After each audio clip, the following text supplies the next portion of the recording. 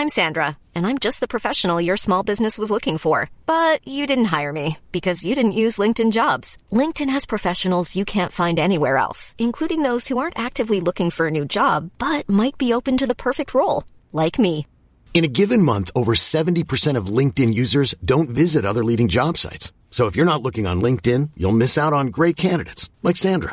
Start hiring professionals like a professional. Post your free job on linkedin.com/people today. Hello and welcome to World Weekly from the Financial Times. I'm Gideon Rachman. Today we're looking at the growing rivalry between Iran and Israel, which comes at a time when Iranian influence in Syria is on the increase and the Trump administration is publicly considering whether to pull out of the Iran nuclear deal. Joining me to discuss all this is Andrew England, who's our Middle East news editor, and on the line from Jerusalem, our correspondent there, Mehul Srivastava. Andrew, first of all, it does feel like there's an increase in tensions. I guess the most obvious recent incident was when the Israelis bombed an Iranian base inside Syria. Yeah, I think tensions have been growing for a while. I mean, from the Israeli perspective, Syria is on their border. It's on the northern border next to the Golan Heights. Iran has intervened in the Syrian conflict, sent Quds Force troops there. It's supporting foreign Shia militias in Syria, including Hezbollah, the Lebanese militant movement with which Israel fought a month-long war in 2006. Now, the Israeli concern is that Iran and Hezbollah are exploiting the conflict to build military presence bases in southern Syria close to its border, potentially opening up a new front against Syria. And it's also concerned that Iran is using the conflict to supply Hezbollah more sophisticated long-range missiles, and that Hezbollah is building actual manufacturing bases in southern Syria where it can build these kind of missiles. So what we've seen, Israelis have not intervened directly in the civil war, but they've made scores of airstrikes against mainly, I would say, Hezbollah arms caches, depots, this kind of thing. Now, the incident you talked about was earlier this month when jets attacked the T4 base in Homs province of Syria. Now, Israel neither confirmed or denied that it made the strike, but Russia, which supports the Syrian regime, and Iran both accused Israel of carrying out the strike. And like you say, it killed 7 Iranians. Now, if that is true, if it was an Israeli strike and 7 Iranian troops were killed, it was the biggest attack by Israel on Iranian troops in years. It was unprecedented. Most of the attacks, Israeli airstrikes that we know about, were targeting weapons caches. So this showed a clear escalation and Israeli concerns that what they see as the Iranian encroachment of Hezbollah on their border is becoming serious. So Mehul, you're in Israel. The Israelis, and particularly their Prime Minister Benjamin Netanyahu, have been issuing dark warnings about Iran for, more than a decade. But what's the mood now? Is there a sense that with this growing Iranian influence in Syria, in Lebanon, right up against Israel's borders, that a conflict is looming? The right-wing government here would like to remind people that there is an immediate possibility of a conflict with Iran. But of course they couch it in a very careful way, which is that they're working in Israel's protection. They would attack Iran if they felt there was an attack imminent, and that we should prepare ourselves here in Israel for a retaliatory attack from Iran for the airstrike that Andrew was just talking about. But as you said, this is a warning that's been handed out over here, some based on intelligence, some based for domestic politics reasons, for quite a long time. But you're right, the temperature seems particularly high right now.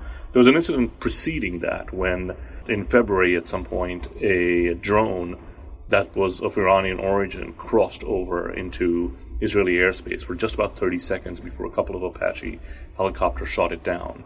We were told 2 weeks ago that that drone was packed with explosives and may have been sent to attack perhaps the kibbutz or something else that was along that border.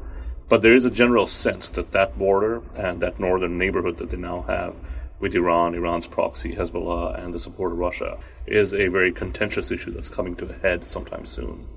Taking a couple of steps backwards then, Andrew, not just the Israelis, also the Gulf Arabs, in particular the Saudis, have been very concerned for some time about what they see as the growing power of Iran in the Middle East. Where are we on that? Well, certainly, if you look at what's been happening in Iraq, what's been happening in Syria, you could say that the Iranian presence on the ground has been strengthened. In 2014, when ISIS first swept across Iraq, seizing Mosul in the north, Ramadi, Fallujah, the Iraqis turned to their allies and said, please, we need help. ISIS is on its way to Baghdad. The US was slow to respond. The Iranians came straight in, helped stem the advance of ISIS, and there are Shia militias were set up to fight ISIS in Iraq, and a lot of them are Iranian-backed. You've got a similar situation in Syria, where Iran has been one of the key supporters of President Bashar al-Assad in the 7-year conflict there, and also supporting foreign Shia militias. So through these conflicts, we can see that Iran's influence has grown. And the concern is from the US and Israel that Iran wants to exploit these conflicts and its influence on the ground to create a land corridor, basically from Iran, through Iraq, through Syria, and down to Israel. And so that would enable them, in theory, to supply arms to Hezbollah, to their proxies, and have a new front on the Israeli border. And the key concern is that the conflicts have created this instability, created vacuums, and Iran has been able to take advantage of that through its own intervention and those of Shia militias, Shia proxies in the region. Particularly from the Saudi perspective, you've got the Yemen conflict, which is on the doorstep of Saudi Arabia, where Saudi Arabia has intervened to support the exiled government to fight Houthi rebels, which again the Saudis and the Americans accuse Iran of supporting and arming. Iran will say that it's in Syria to protect the legitimate government and the holy Shia shrines. It doesn't acknowledge supporting the Houthis militarily, but from the Gulf Arabs' perspective, Saudi Arabia and the United Arab Emirates, it's supporting a insurgency group on their doorstep. And this is the concern. And of course, part of the international picture, Mehul, is that the Trump administration has been threatening ever since it came in to pull out of the Iran nuclear deal. And I think Mr. Trump has to make a decision on that in the next few weeks. Presumably, Israel would be pleased if that happened. That's something that Prime Minister Netanyahu has been advising, if not demanding, that the Americans do right away, because they have always believed that Iran is cheating on the deal, and the deal doesn't do enough to stop them from enriching the kind of material that they need for a bomb. Just yesterday, Mr. Netanyahu repeated his assertion that he will not allow any country hostile to Israel to produce and possess a nuclear bomb. But I think that at this moment in time, he perhaps doesn't have the ear of the president as much as he would hope on this one. And there's, of course, this meeting between the French president and Mr. Trump that may yield a slightly different result than Mr. Netanyahu wants. Yes, Andrew, how do you read that? Do you think that it's going to be all warnings but no actual delivery, as it has been with Trump in the past, where he's kind of seemed to be on the brink of pulling the plug on the Iran nuclear deal and then at the last moment has thought better of it? I think nobody actually knows. I mean, since he made the warning, he basically told the Europeans who are signatories to the deal, either fix the deal or we nix it. We've had John Bolton, who's a known hawk on Iran, hates the nuclear deal, come in as National Security Advisor. Mike Pompeo is being nominated to replace Tillerson, who was seen as a steadier voice in the White House as Secretary of State. So the dynamics in the administration are changing. More hawks are coming in. But, Trump has shown himself to be unpredictable. I think Iran has always insisted its nuclear program was only for civilian peaceful purposes. They've been seen to comply with the nuclear accord since it was signed in 2015. The European signatories, that's France, the UK and Germany, are desperate to keep the accord alive. They'd see it as there is no plan B. This was an agreement which people spent years negotiating to deal with a brewing crisis, which could have led to conflict. And their concern is if the deal is scrapped or collapsed, it will only create more instability. It will strengthen hardliners in Tehran. They'll use their proxies in the region to, if you like, retaliate. And then, there's always the danger of an arms race in the Middle East. You've got the rivalry between Saudi Arabia and Iran, which seems to be growing. You've got the Israeli factor. So I think, May is the deadline. Everybody are watching to see which way Trump goes. Does he not waive the sanctions, which would then put Iran under a huge pressure, possibly force them, they would take the decision to withdraw? Can the Europeans dissuade Trump? Can they convince the Iranians to try and keep the deal alive, even if the US pulls out? I just don't think we know at this stage. So, Andrew, to round it off, and sort of cutting to the chase, if you like, how likely do you think there actually is going to be a war? Because, in a way, Israel has had a long period of domestic peace, relative control over the terrorism threat, and also not fought a major war, if you count out the conflicts with Gaza, where they're, completely in control, effectively. They haven't had this for a long time. Is Benjamin Netanyahu really willing to fight a war with a major power like Iran, or is it even the situation that he can control?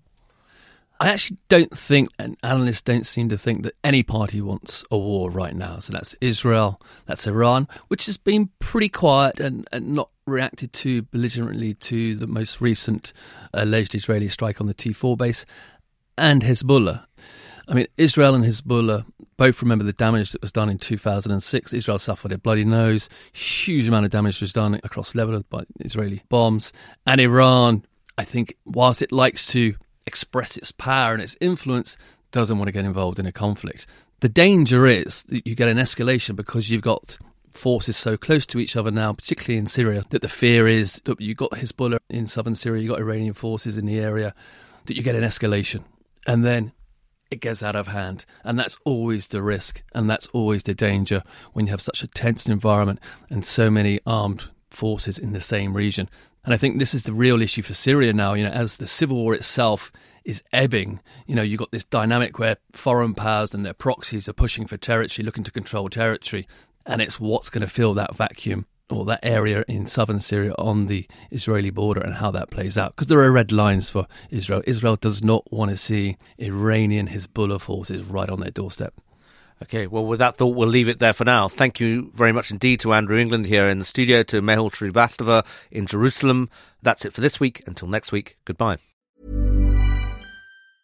Hey, it's Paige DeSorbo from Giggly Squad. High quality fashion without the price tag. Say hello to Quince. I'm snagging high-end essentials like cozy cashmere sweaters, sleek leather jackets, fine jewelry, and so much more. With Quince being 50 to 80% less than similar brands.